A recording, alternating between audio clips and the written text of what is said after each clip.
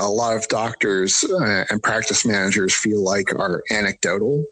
And so they sometimes don't make the investment that they need in their technology infrastructure that would give them the actual insight into what's actually happening from the time the patient makes their first phone call to the time that the patient is hopefully leaving with a baby. Welcome to Inside Reproductive Health, the shop talk of the fertility field. Here you'll hear authentic and unscripted conversations about practice management, patient relations, and business development from the most forward-thinking experts in our field. Now here's the founder of Fertility Bridge and the host of Inside Reproductive Health, Griffin Jones. If you are interested in how technology is going to eat our field, then you want to listen to my guest for today's episode. It's Bob Huff. Bob is the Chief Technology Officer of Imagine Fertility, software that helps with documentation, with eliminating double typing into EMRs, with electronic signatures, with payment processing. Bob was the CTO of RMA of Texas for a number of years. Bob, I'm really happy to have you on Inside Reproductive Health. Thanks, Griffin. I appreciate it.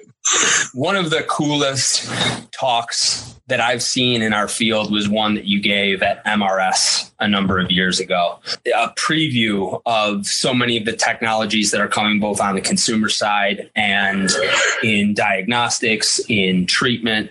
And let's start off a little bit general, because one of the core takeaways that I got out from there was really seeing a compounding impact when a lot of these technologies are able to talk to each other. That's something that I want to go into further. So what does that mean, technologies being able to talk to each other? What does that look like as it unfolds over the next 5-10 years?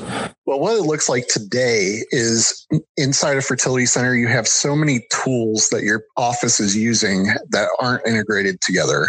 So you may have Cellmatics doing your patient intake. You may have your EMR. You may have another system for doing your payment processing, so on and so forth. So now you have somebody who's sitting there who needs 4 or 5 different logins just to do their job on a daily basis. Fortunately, with Imagine, I've had the pleasure of working with a few other third-party vendors, and being that technology is very advanced today as far as what you can do over the internet, we've been able to do some single sign-on work with some electronic medical record systems and some of the other third-party vendors. That way, a person only has to sign into one application and they're signed into everything. That's what an integration really means. And also, the third-party applications are really good at what they do. So applications like mine, like an Embryo Option, is really good at what they do, and we should let them be good at what they do.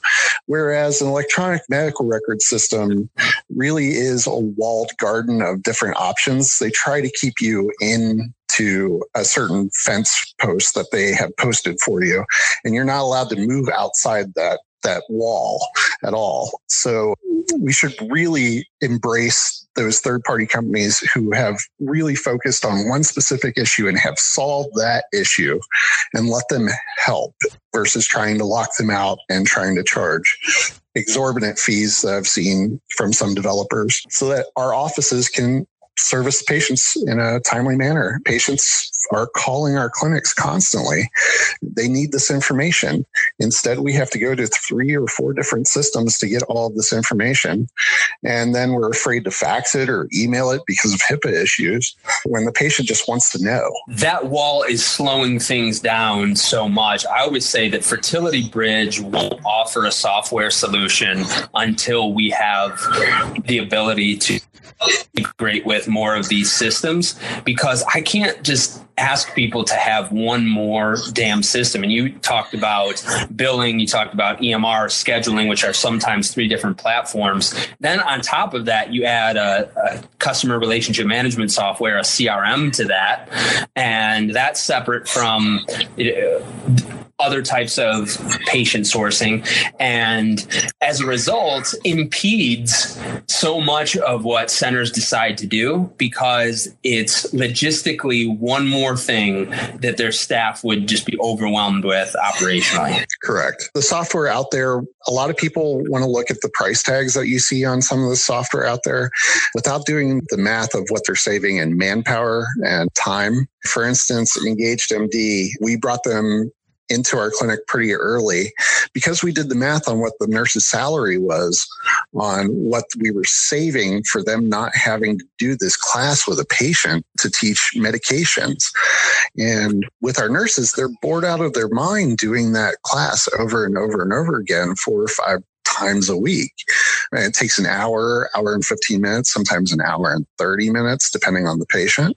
This way, they were able to knock that down to 30 minutes, and the savings on the payroll over the course of the week were astounding when we did the math. Of course, that nurse is still doing something else, but still that time is filled with doing things that are more important, I would argue, like returning phone calls for patients after clinic. I still see a lot of file cabinets in offices that go beyond just records. I still see a lot of paper trail when I go visit our clinics. I see a lot of clinics writing paper checks still. There's software for just about all of this. Why aren't people adopting it? Well, some of it's a lot of old school trains of thought that they don't need to pay for a medical record system, that they're perfectly fine with their paper charts, that they're perfectly fine copying, faxing, and scanning these things. But when you come down to how much time is saved with an electronic medical record system or with a billing system, it's really worth the price you pay to play in that arena on the amount of time you spend, because your scale becomes huge on what you can achieve with just one person versus a bunch of people pushing paper around an office, and the cost to store all of that paper at a company like SafeSite or Iron Mountain just to sit in somebody's storage unit for 7 years is ridiculous.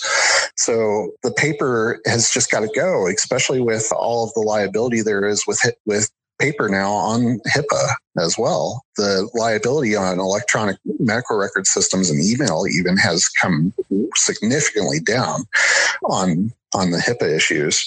How much of that is because certain platforms, EMRs, billing systems, scheduling system, won't remove their walled gardens?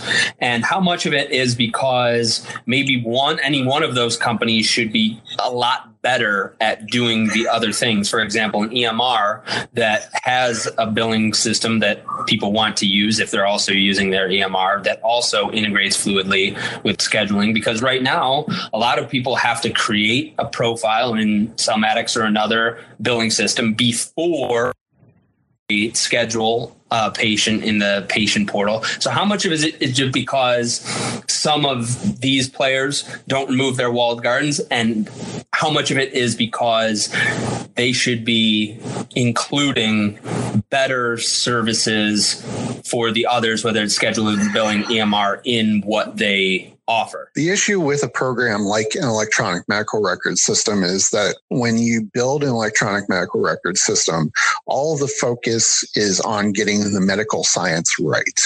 That's the most important thing that an electronic medical record system should do.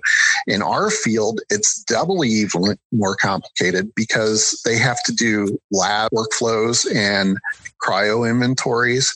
So that work in a fertility EMR is just grossly huge on that point. And like I said, the EMR should be 100% accurate on the health science. That's its job. That's what it should do. But in order to capture revenue as an electronic medical record system company, is you have to start offering products for billing, for scheduling, and whatnot. And so they try to capture all that revenue by being the walled garden. And the days of that have really come and gone. I would say those days died probably around 2015 when we started seeing the rise of big data after the financial collapse in 2008, with these massive databases that are now available and different ways of transmitting information. the internet, there's so many secure ways to transfer information over the internet via an API call.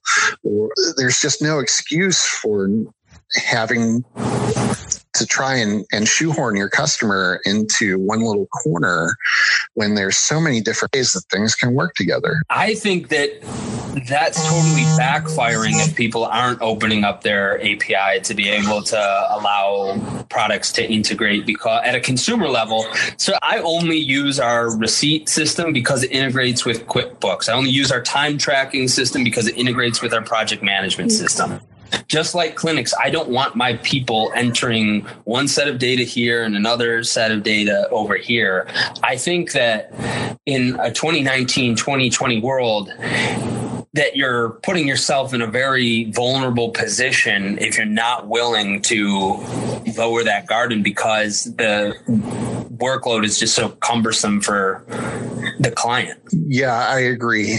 We use a lot of applications based on choices of what our core choice is. So things like QuickBooks, what integrates to QuickBooks. We only want to use things that integrate with that system. So we have a lot of that choice to make as well. But there's no reason why anybody should have to be shoehorned into just a few small applications that are very specialized because it integrates with the one certain vendor.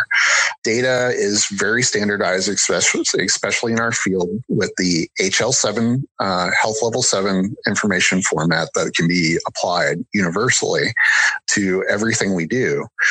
We can there's a standing format as long as you accept that format. You can read any type of record from patient demographics to lab tests to actually with Cooper Genomics with reading PGT reports. So there's already lots of these data standards out there. And the fact that a lot of these companies are not complying with those data standards is a little alarming, because it would allow the flow of this information to just be free.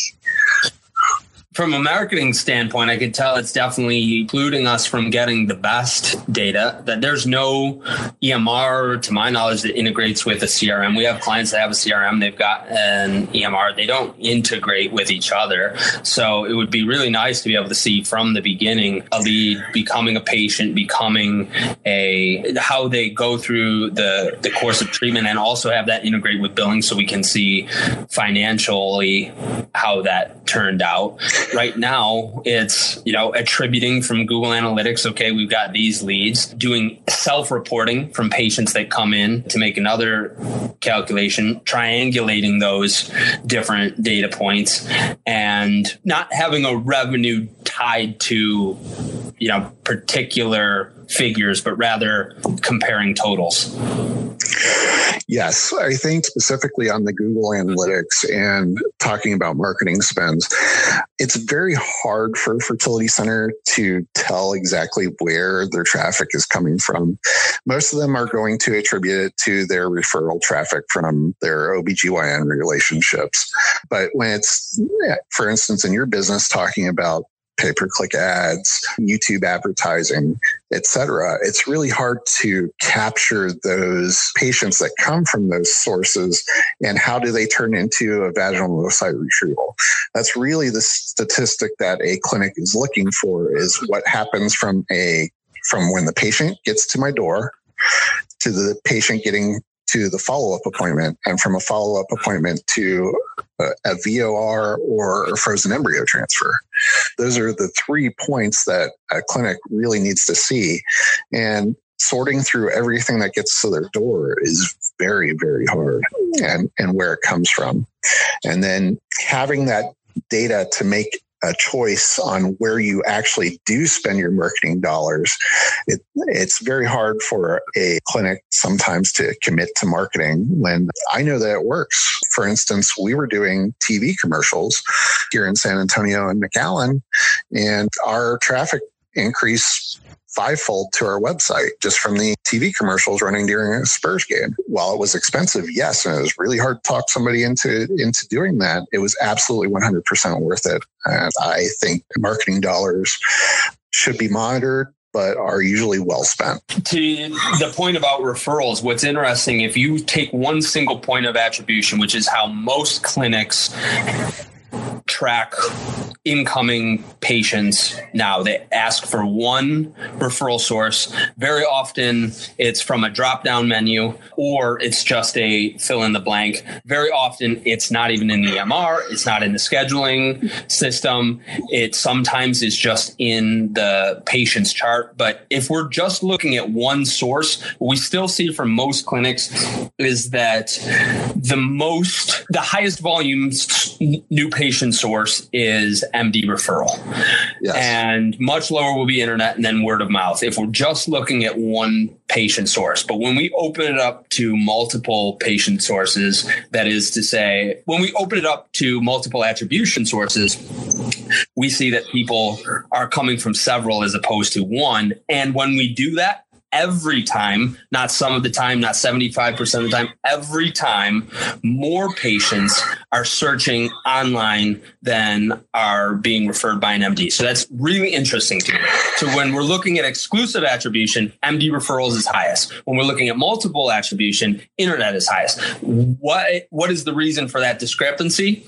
Patients are getting multiple referrals from their MD, and or they're validating that against what they're researching on their own online. Well, my experience has been that a patient goes through about 4 or 5 different web pages. They'll go through the entire first page of Google, researching a clinic before they will make a commitment. The other portion of this is that patients that come in by pay-per-click ads are usually lower quality patients that will turn into a conversion, meaning we'll see them for a new patient appointment. They probably don't have benefits for fertility. And once it gets to the point where we have to have that conversation with the patient that the cycle is going to cost you $14,000, they self-disqualify at that point and don't come back for treatment. So pay-per-click for us, at least, had been a very poor source of conversion. Now, sometimes you have to do that just because the guy down the street is doing that, right? So mutual competition in a market is going to force you to have to make some choices on your marketing spends. But from what we see is that my top 3 pages that on my website is going to be my doctors, my success rates, and what does it cost? Yep. Those are the top 3 items, and usually the patient makes a choice based on those 3 items.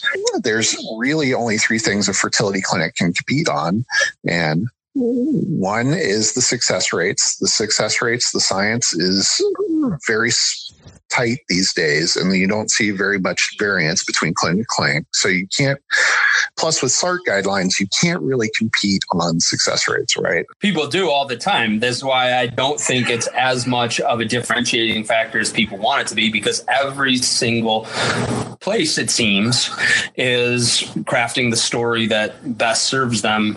And everybody has the best success rates if you look at their website. Right. But you can't compete against each other on success rate according to SART. So everybody puffs up their own success rates. And with the changes to the SART reporting, they try to use the stats that best reflect the best numbers. So I don't think the consumer is getting the consumer or the patient is getting the best data there directly from the website. Next thing we can compete on is price, but competing on price is a rush to the bottom. And I have very much seen that patients get what they pay for in the fertility space. So reduced price usually ties to reduced success rate, which means you need to be a better prognosis candidate for a fertility procedure. So we can't really compete on price at all. And everybody I know is scared to disclose what their pricing is because they don't want the guy down the street knowing what they're charging, although they know. Yeah. And the third thing we can compete on is patient experience. And that's what we were successful at in RMA of Texas. And I think that's what they continue to be successful at, is really caring about the patient. And so that patient experience actually translates to their website. And being web guys, you and I, we know that the most popular trend you're seeing right now are whites and blues on everybody's website. Everybody's redesigned their websites to look very clean. All their logos have been redesigned to be white or blue, which blue signifies trust, and the white is associated with clinical. But it's not warm. Clinical is not warm, but it does give you professional. So the look of being professional, but the feel is just not there sometimes on some of these websites that I see from practice to practice. We just went down 3 rabbit holes. It could be episodes in and of themselves. Attribution, yes. Cancellation rate with attribution, or online acquisition, which I think merits an entire discussion about a different nurturing funnel. We talked about pricing strategy, which can work, but you got to go all in my opinion. That's a whole nother topic. We got here because we're talking about the data necessary to make these decisions. And the better data that we have, the more quickly we can make these decisions and more effectively, because I feel like in my career, I had to spend a lot of time going back to solve some of these attribution issues, return on investment schemes, because just to prove what I knew was effective marketing from the beginning. Do you know what I mean? Like, we just finished a really successful video campaign for one client a few months ago, and it's doing really well. It's bringing new patients in, and patients are talking about it. It's super emotional. I couldn't get to that point where we could say to a client, hey, let's invest this, until I had the mode to be able to prove this is how many more phone calls these videos are generating. This is how many more contact forms these videos are generating. This is how many more people are coming in because they said they saw the video. And we can play around with landing pages of ads that have them and don't. And it's like, we had to do all of that just to prove what is really good marketing to begin with. Right. And a lot of this knowledge, a lot of doctors and practice managers feel like are anecdotal. And so they sometimes don't make the investment that they need in their technology infrastructure that would give them the actual insight into what's actually happening from the time the patient makes their first phone call to the time that the patient is hopefully leaving with a baby. So things like phone systems are really important to invest in. It was one of the first things I changed when I came into RMA of Texas, because I saw how underserved we were with our phones.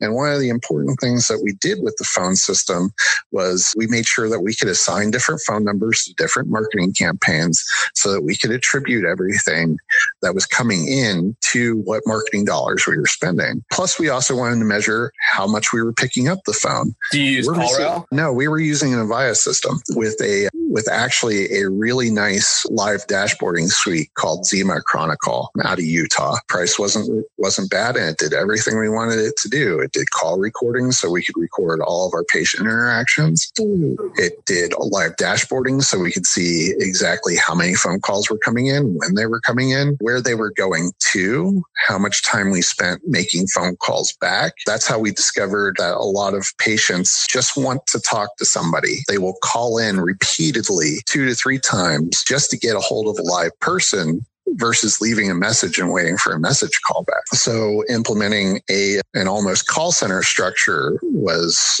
very important after we saw that statistic, because the patient just wants to talk to somebody live. They don't want to talk to an IVR.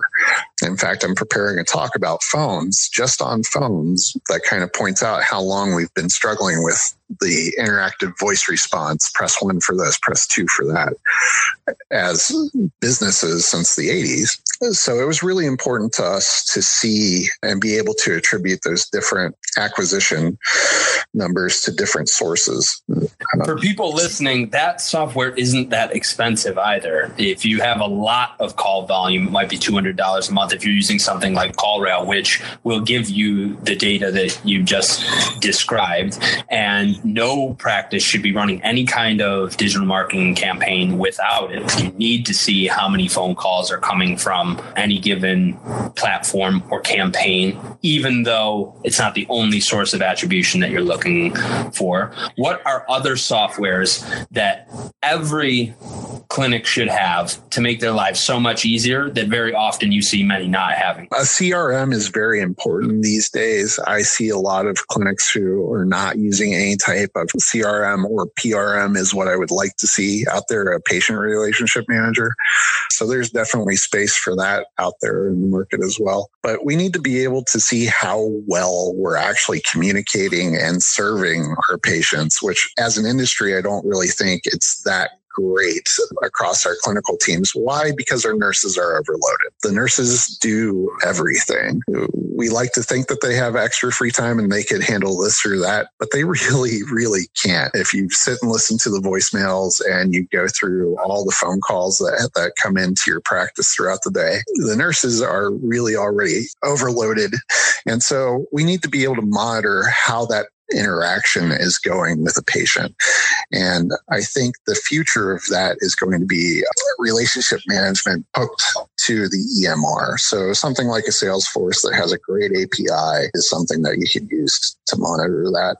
Of course, you might need some custom development, but APIs are not that hard. You can a good developer can hook up to an API in 15, 20 minutes. So you're not talking about spending vast sums of money on development. But if somebody tries to quote you a crazy number on something like that, they're just quoting you a crazy number. But I think relationship management is something a clinic really has to be focused on these days. Bob Huff, thanks so much for coming on Inside Reproductive Health. Thank you, Griffin. Anytime.